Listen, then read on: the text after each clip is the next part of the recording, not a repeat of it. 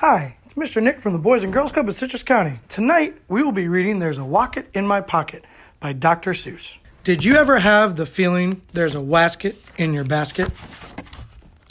Or a neuro in your bureau? Or a wosit in your closet? Sometimes I feel quite certain there's a jertin in the curtain. Sometimes I have the feeling there's a zlock behind the clock. And that Zelf up on that shelf, I have talked to him myself. That's the kind of house I live in. There's a nink in the sink and a zamp in the lamp. And they're rather nice, I think. Some of them are very friendly, like the yacht in the pot. But the yottle in the bottle, some are friendly, some are not. I like the Zabel on the table and the Gare under the chair. But the Bofa on the sofa, well, I wish he wasn't there.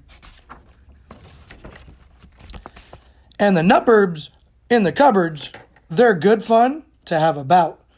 But that Nooth Groosh on my toothbrush, I could do without.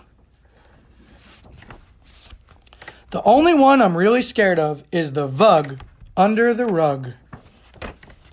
And the Quimney up the chimney, I don't like him, not at all. And it makes me sort of nervous when the Zoll scoots down the hall. But the Yeps on the steps, they're great fun to have around, and so are many, many other friends that I have found. Like the Teller and the Neller, and the Geller and the Deller, and the Beller and the Weller, and the Zeller in the cellar.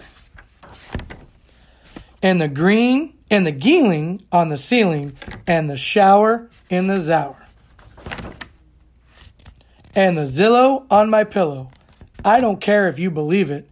That's the kind of house I live in, and I hope we never leave it.